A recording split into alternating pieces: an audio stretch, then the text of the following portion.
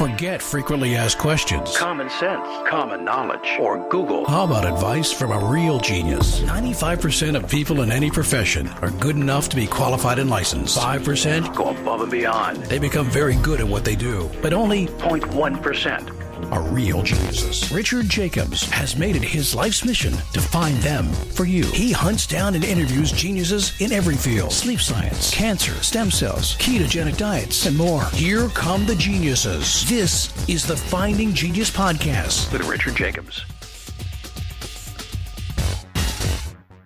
Hello, this is Richard Jacobs with the Finding Genius Podcast. I have a professor or assistant professor, Levi Morran. He's at Emory University. And we're going to talk about evolution, and I guess Levi is looking at factors that determine evolution, perhaps on a rapid or a slow scale, but I'll let him describe that. So, Levi, thanks for coming. How you doing? Yeah, for sure. Thanks so much for having me, Richard. I appreciate it. Doing as well as can be in these pandemic times. Yeah. Well, tell me about your research. What's the focus of it? Yeah. So, I think probably what I would say is sort of the main focus of my lab's work is we diverge and look into sort of two questions that are somewhat related to one another, but our sort of primary driving focus is how and why did sex evolve, and why is it maintained? So when we go out, we look at nature, lots of animals, lots of plants reproduce sexually. Why is that the case? Why not? Why don't we all clone ourselves? So that's one thing that we look at, and really sort of the other main driver for a lot of our questions is how do hosts and microbes interact? So how do hosts and their diseases evolve, and how do hosts and their beneficial microbes interact and evolve? And interestingly, those two questions are fairly related. So this idea of why is there sex ties in very closely with the idea of how do hosts and microbes interact, and that we think that disease and potentially even beneficial microbiome interactions could play a major role in how hosts evolve reproduction and why sex might be important. Well, if we're the host for our microbiome, and the microbiome's host gets killed or the environment gets destroyed, that doesn't serve the microbiome. So I would think that they're intimately tied to our immunity, and they're a large part of it.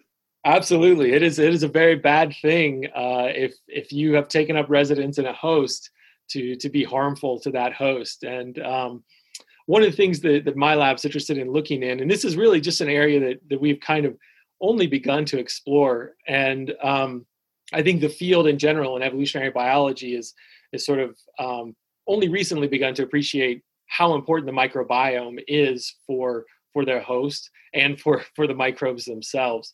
And so one of the things that we've been interested in is sort of how do hosts establish interactions with beneficial microbes? And from an evolutionary standpoint, what does that look like? So does the host kind of dictate the way evolution proceeds when you have a host interacting with a beneficial microbe? Or is it really sort of a give and take situation? Or is the microbe sort of evolving freely and the host evolving freely, and you sort of get convergence within that? And so really one of the main things that my lab does that I think makes us a little bit different in this respect is that we use experimental evolution to test our hypotheses. And so what that means in our lab is at any given moment, including here today, we actually have populations that are evolving in the lab. And so we are constantly sort of testing hypotheses and watching where evolution is going by actually doing evolution experiments in real time in the laboratory.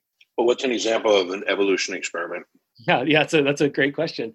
So, one of the things that we've been interested in is how antagonistic interactions between hosts and microbes can influence the evolution of sex. And so we're interested in how in our lab, a lot of the time our host are these microscopic nematodes called C. elegans. And so we take our microscopic C. elegans and we actually evolve them in the presence of bacteria that are deadly to those worms. And what we've done is ask questions about sort of, does the ability of the host population or the worm population depend on how frequently they have sex?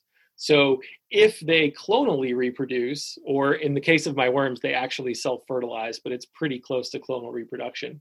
So if my worms are continually self-fertilizing, one of the hypotheses that we've tested is if you continually self-fertilize, do you have trouble adapting to pathogens and parasites in your environment? And one of the sort of primary findings thus far in our lab is that if those worms are only self-fertilizing, we actually don't see them adapt to even some of the nastiest bacteria that we can put in their environment. And these are bacteria that are just killing them very rapidly and imposing very strong natural selection. And we really just don't see much of a response at all from populations that only self-fertilize. And then conversely, when we have worm populations that can have sex, and we can actually genetically manipulate them to sort of only have sex or only self-fertilize.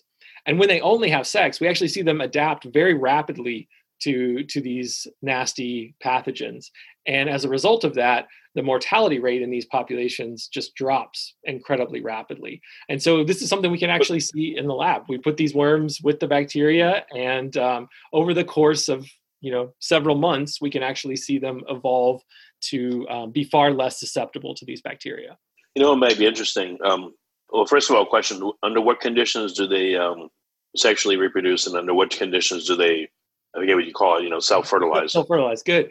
Yeah, that's an excellent question. So the worms that we have in my lab are a little bit strange in terms of their mating system. So generally in these populations, what we have, if you went out in nature, you found these worms, 99.9% of the worms that you're going to find are going to be self-fertile hermaphrodites. So these are individuals, they produce their own sperm, they produce their own egg, they can fertilize themselves, they can be both mom and dad to their babies. The other fraction of a percent of individuals that are out there are males. And it is only males that can mate with hermaphrodites that sort of facilitate the mixing of genes between individuals. So basically what we think about like sex. And so if males are present in a population, then there's likely going to be sexual reproduction, and the genome is essentially going to get mixed up. And so it's really, so much of it is kind of based on the presence or the absence of males. And we found a few environmental conditions that seem to favor the presence of males. Things like high heat or high stress environments tend to sort of set the stage for more males being present, and actually sort of unlock some genetic features in the worm that allow for the production of males spontaneously. Is there a choice by the hermaphrodites on whether to self-reproduce or engage with a male? Can you tell what's going on? Is there signaling between the two that says, is there like an evaluation? Okay, there's a male nearby, but they're not up to snuff for some reason, so I'm going to self-reproduce. That's a really great question. So I would say that I am far from an expert in this area, and there actually are labs that look at this much more closely than I do. But to sort of summarize what's been found there, interestingly, it appears as though this species that I work with, C. elegans, has evolved from a purely male-female ancestor. And so if we go back in time quite a bit, so thousands, millions of years, there was once, this was once a male-female species. And then as it evolved, at some point, the females actually evolved the ability to produce some of their own sperm. And so they became self-fertile. And so presumably, initially in this interaction, the females, or as they very recently became hermaphrodites, presumably they were very receptive to mating with the males, because it was for a long time the only way reproduction happened. But if we assess the populations today, it actually would appear that hermaphrodites have evolved in ways that make it easier for them to avoid mating with males. And so based on sort of what we know the situation was like in their evolutionary past and what we see with them today, it would appear that they're actually evolving to be better at avoiding males and avoiding that mating. However, there are a few situations that we found in our lab that seem to make them more receptive to mating. And one of those is that the worms under very stressful conditions will enter this very particular developmental phase called dower. And dower basically allows them to persist in really extreme temperatures, really dry periods, even over winter, potentially in this dower phase. What we find is that when hermaphrodites come out of that dower phase, they seem far more receptive to mating with males than at any other time. And so it's possible that the conditions dictate how receptive hermaphrodites are to mating, but by and large, they are often trying to avoid mating with males, interestingly. It'll be a really interesting experiment is if you expose the hermaphrodites to pathogens and they survive, and then put them in the presence of males and see if there's more of a propensity for them to mate with the males, or if there's just the same likelihood for them to self-reproduce.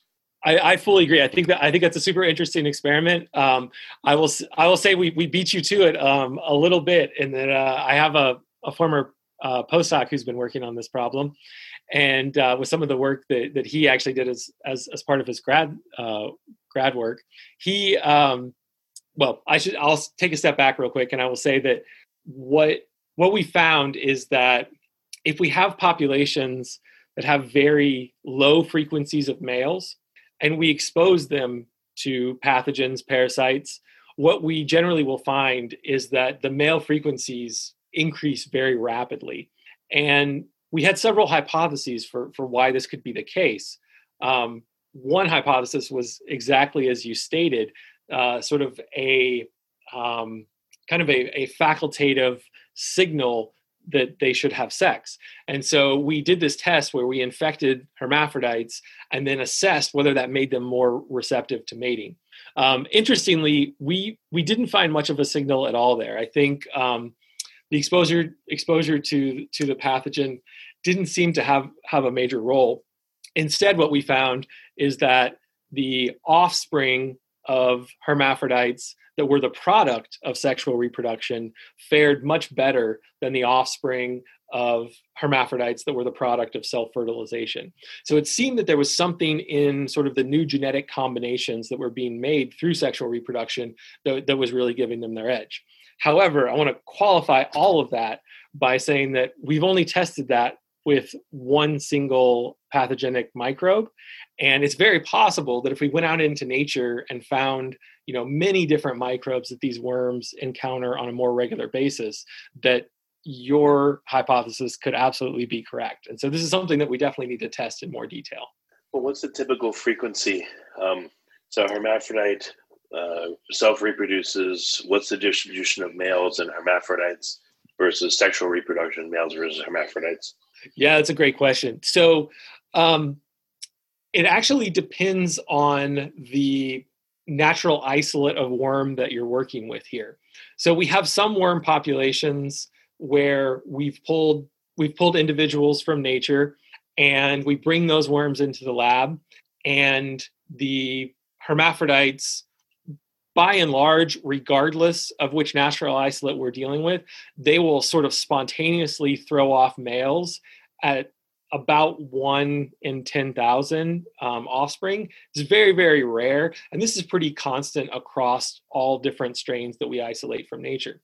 But what's not constant is that once a male has been spontaneously produced, some strains or populations of worms produce better males than others. So there's one particular strain. It happens to be from Hawaii, so we call it the Hawaiian strain. The Hawaiian strain males are very good at mating. And once those males have sort of established themselves in the population, they can be maintained at frequencies somewhere between about 5 and 15% in most populations. If you like this podcast, please click the link in the description to subscribe and review us on iTunes. Whereas other strains of C. elegans that we would find in nature, we might pull them out in the lab. They will throw off a few males, and very quickly the male frequency will be less than 1% and really maintained at 1% for a very long time. And we see sort of everything in between with different strains. So some strains are decent at having males. Some strains, their males are just not very competitive. They tend to not stick around. And it's really sort of anything in between. Well, so there's 100-fold difference, which is a lot. And then the strains that you work with, do you think it'll be better for experimentation to work with the ones that are the 1%ers or the 0.001 percenters? That's a great question. So I would say in our case, when we're interested in sort of studying the benefits of sex, it is really nice to work with the Hawaiian strain, which is the outlier and has very good males, because it gives us sort of a picture of when males are actually competent and things are working well there, what that can look like.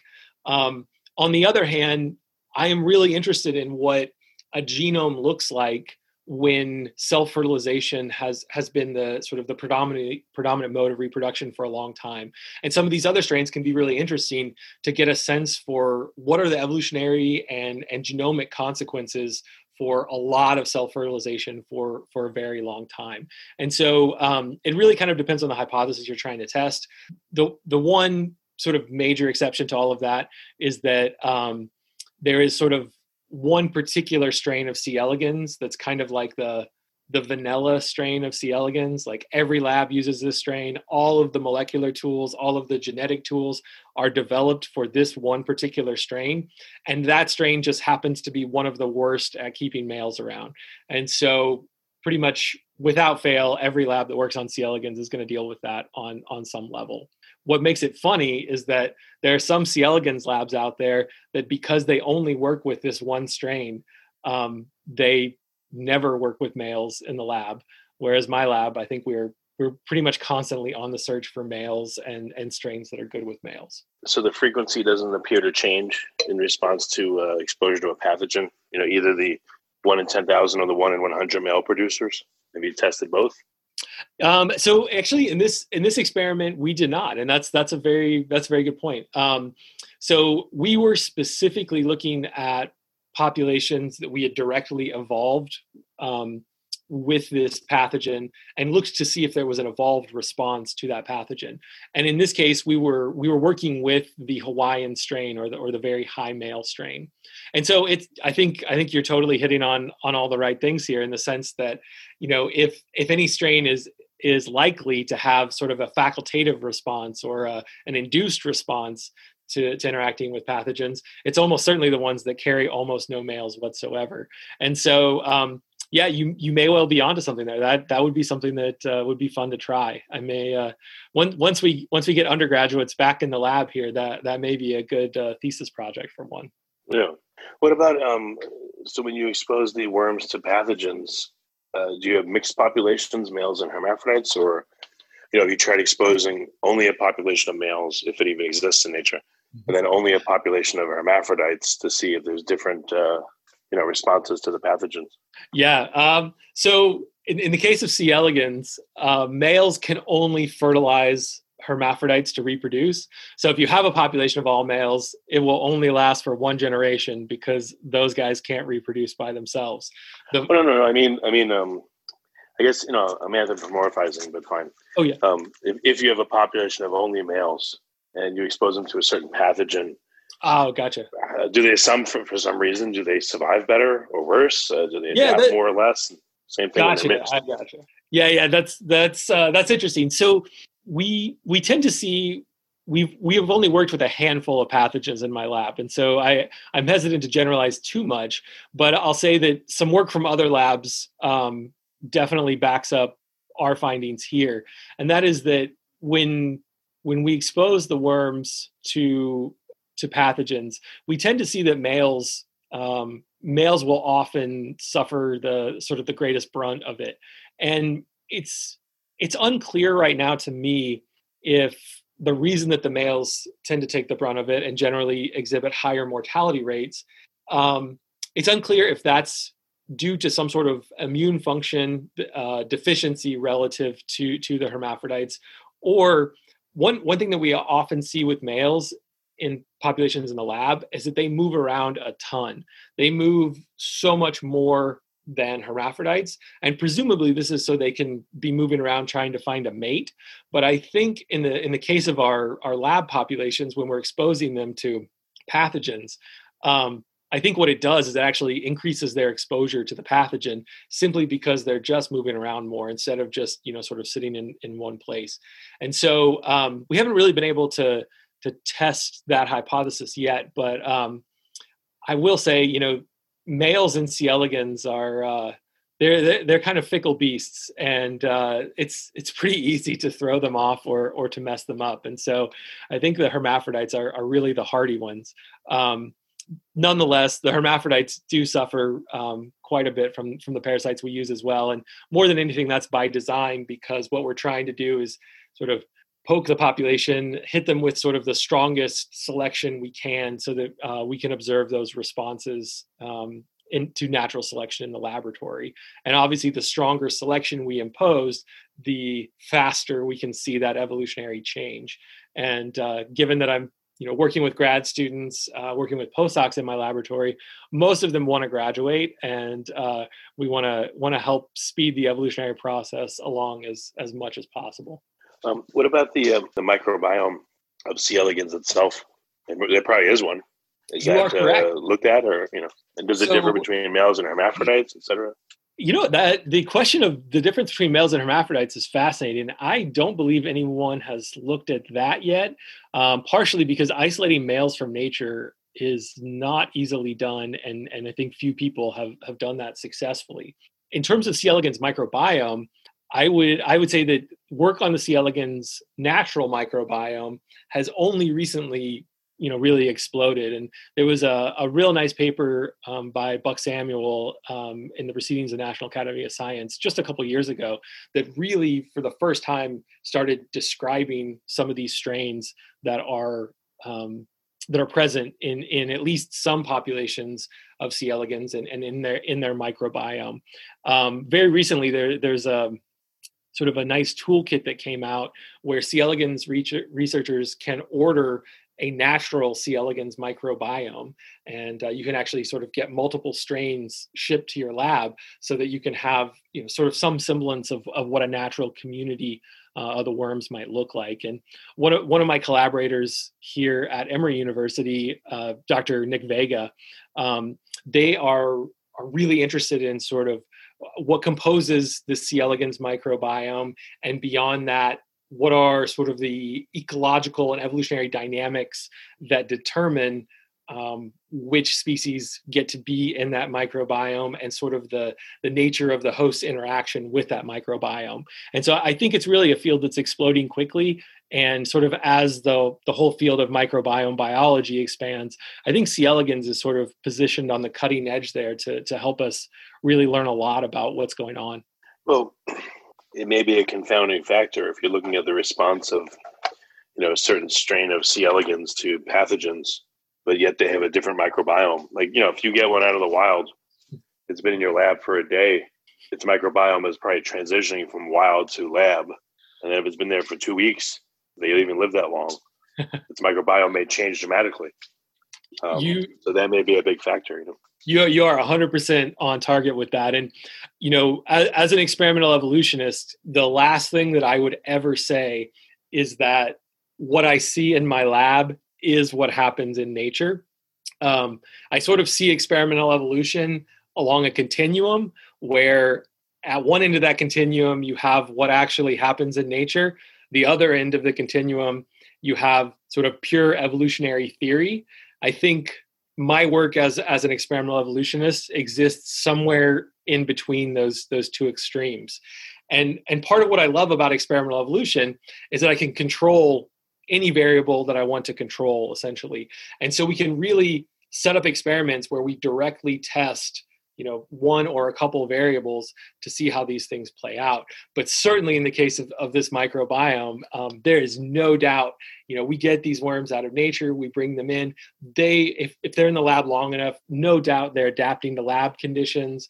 They're experiencing different food source, all kinds of different living conditions than they normally would in nature. And so one thing that I think would be really cool to do with our system going forward is to really start plugging into more natural conditions and kind of moving in that direction a bit more. I will say it's a challenge, and I think one that will sort of take baby steps to sort of move towards more natural populations. But I'm excited to see where that goes. And I do think you're right in that sort of incorporating more of the natural microbiome in what we do could give us, much more accurate sense of what's going on. And the funny thing that I call this the dirty little secret in my lab, and that is that in my lab, we've done all these experiments where we find that males are males, and then sex as a result of males being around is really important, is really useful for adaptation and sort of prolonging these populations going forward. And the funny thing with that is that when we go into natural populations of C. elegans, males and sex are almost non-existent.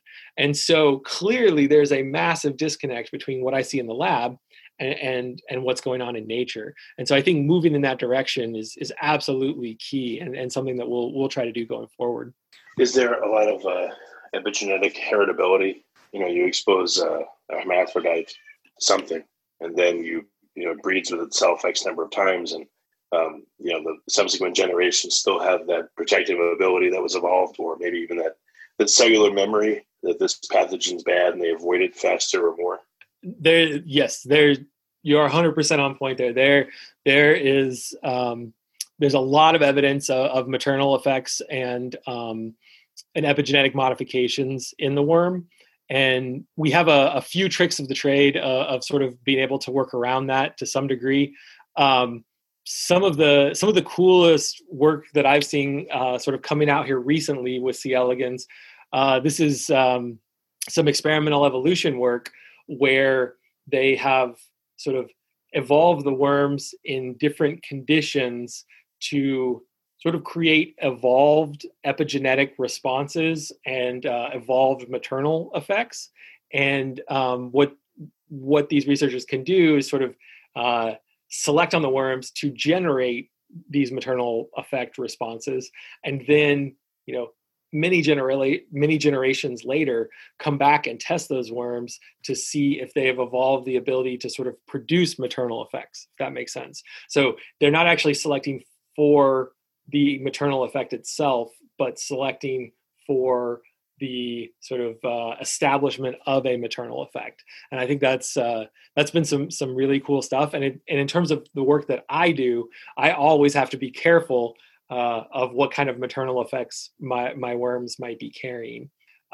Probably one of the easier ways to deal with this, and one of the things that makes worms unique, is you can actually freeze them and they survive in the freezer.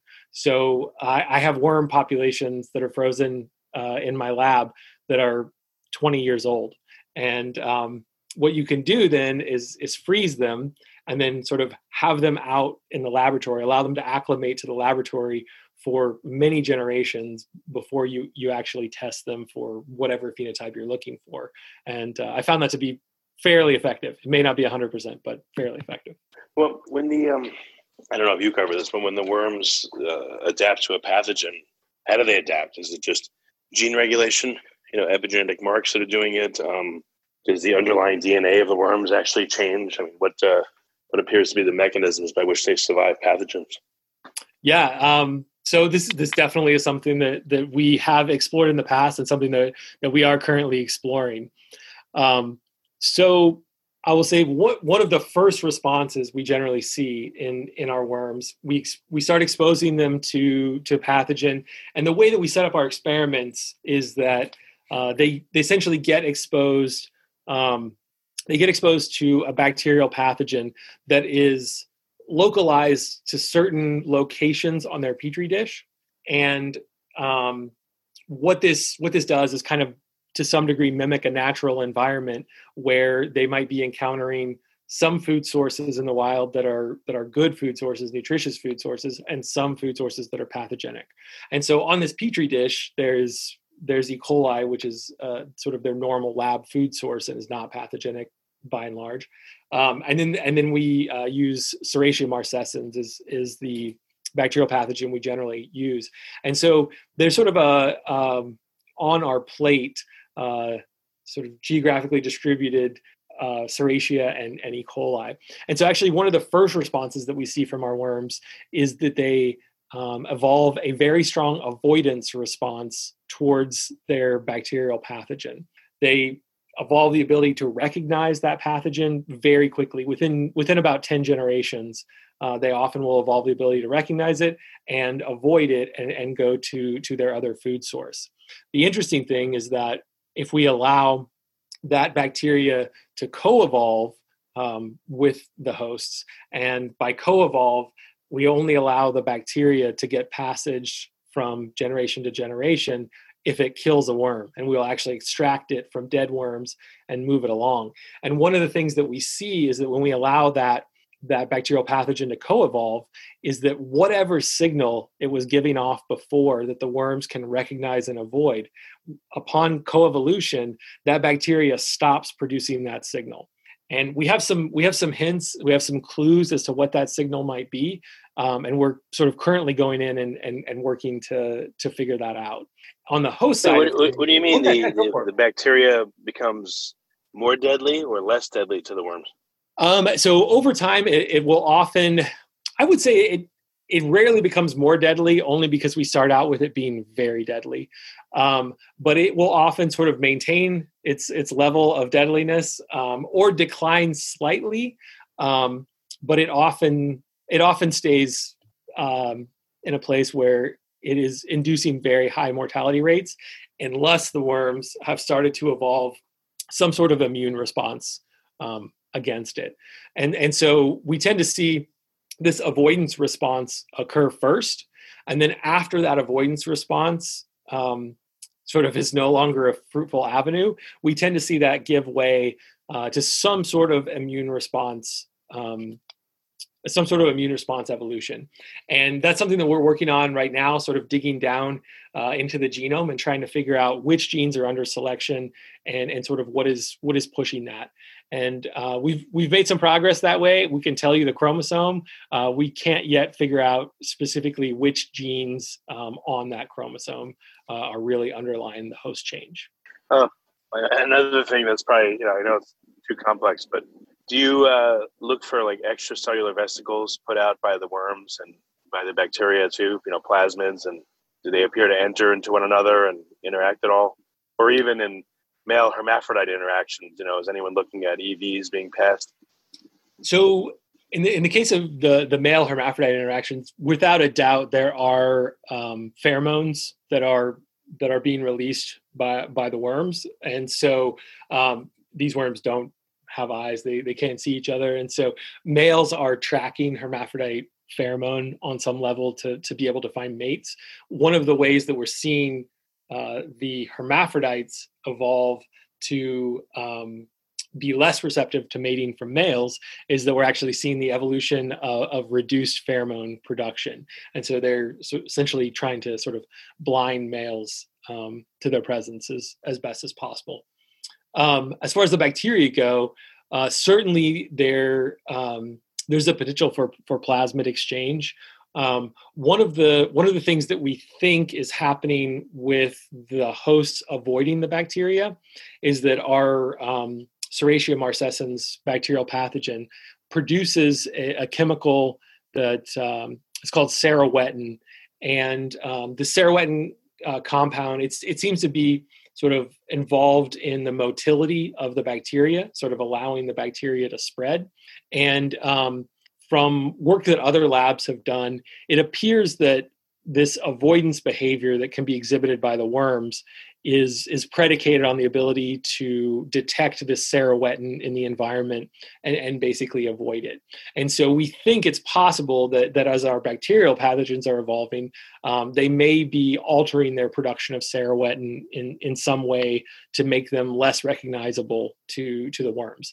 But that's something we haven't dug too far into, but I'd be curious to go in that direction.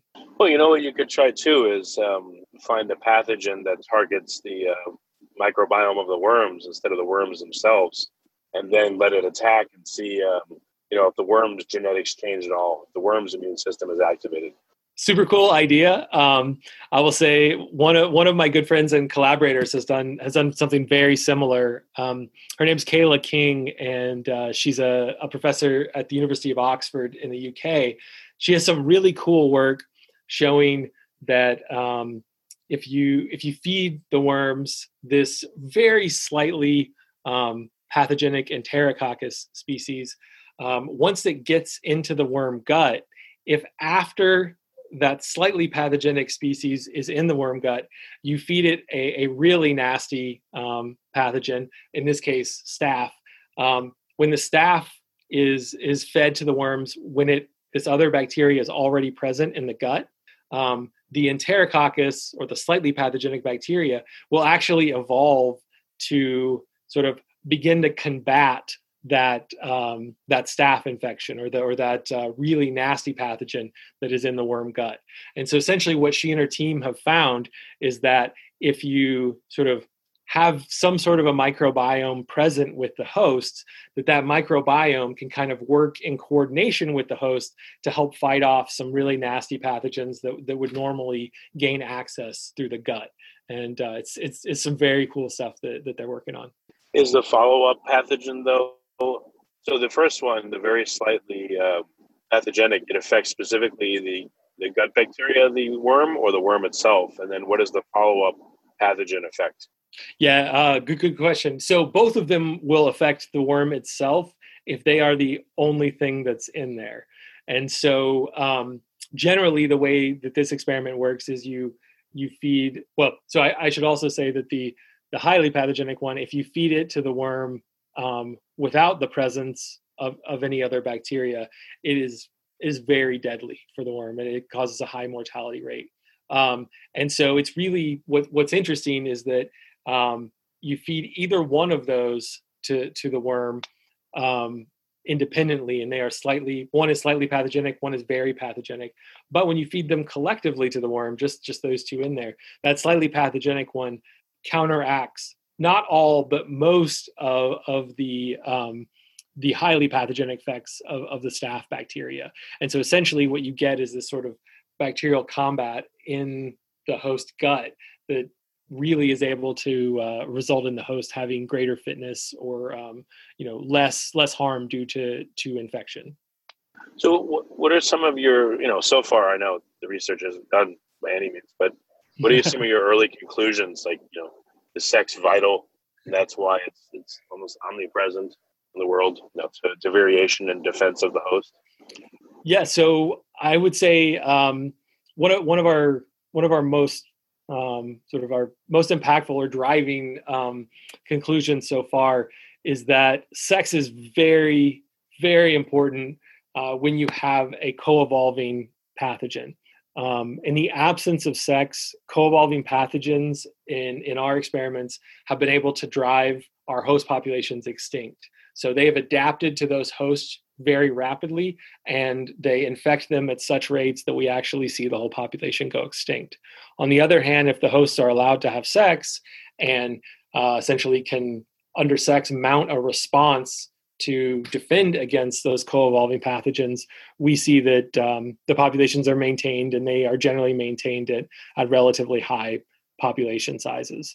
And so a lot of the work that we've been doing recently has been getting at sort of why are co-evolving pathogens specifically sort of this factor that seemed to be able to select for sex. And we think a lot of it has to do with this idea that co-evolving pathogens are sort of creating this ever-changing environment. Co-evolving pathogens are sort of always readapting to the host population, and kind of it's almost like the host population is consistently experiencing a novel environment as a result of those co-evolving pathogens. And we recently just finished an experiment where we said, okay, well, if co-evolving parasites are kind of like a novel environment, what if we just expose worms consistently to novel environments?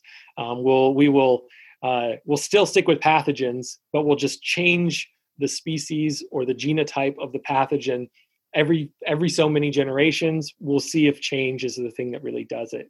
And the interesting thing with that experiment is that we found that changing the environment, it does work for a time to favor sex. There's a short period of evolutionary time where sex is favored under those conditions, but it can't maintain sex the way that co-evolving parasites can.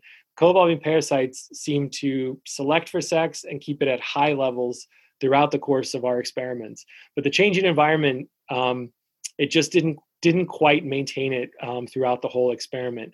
And so we think there's some element of co-evolving parasites' ability to sort of track the population and sort of always be one co-evolutionary step behind their hosts in that adaptive process that sort of continually pushes sex along. And that's something that we'll continue to look at. I think the co-evolutionary dynamics of hosts and their diseases is fascinating, and our system is sort of primed for looking at that more. Okay, well, very good. Well, Levi, what's the best way for people to find out more about your work? So you are welcome to head over to our website. I do my best to sort of keep our list of publications updated, but more than anything, our website is also a place where you can learn about the members in my lab. I think I have awesome lab members, and we post pretty frequently on the different folks in the lab and the projects that they're working on.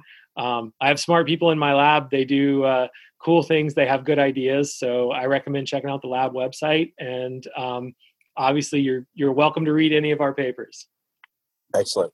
Levi, thanks for coming on the podcast. I appreciate it. Thanks so much for having me.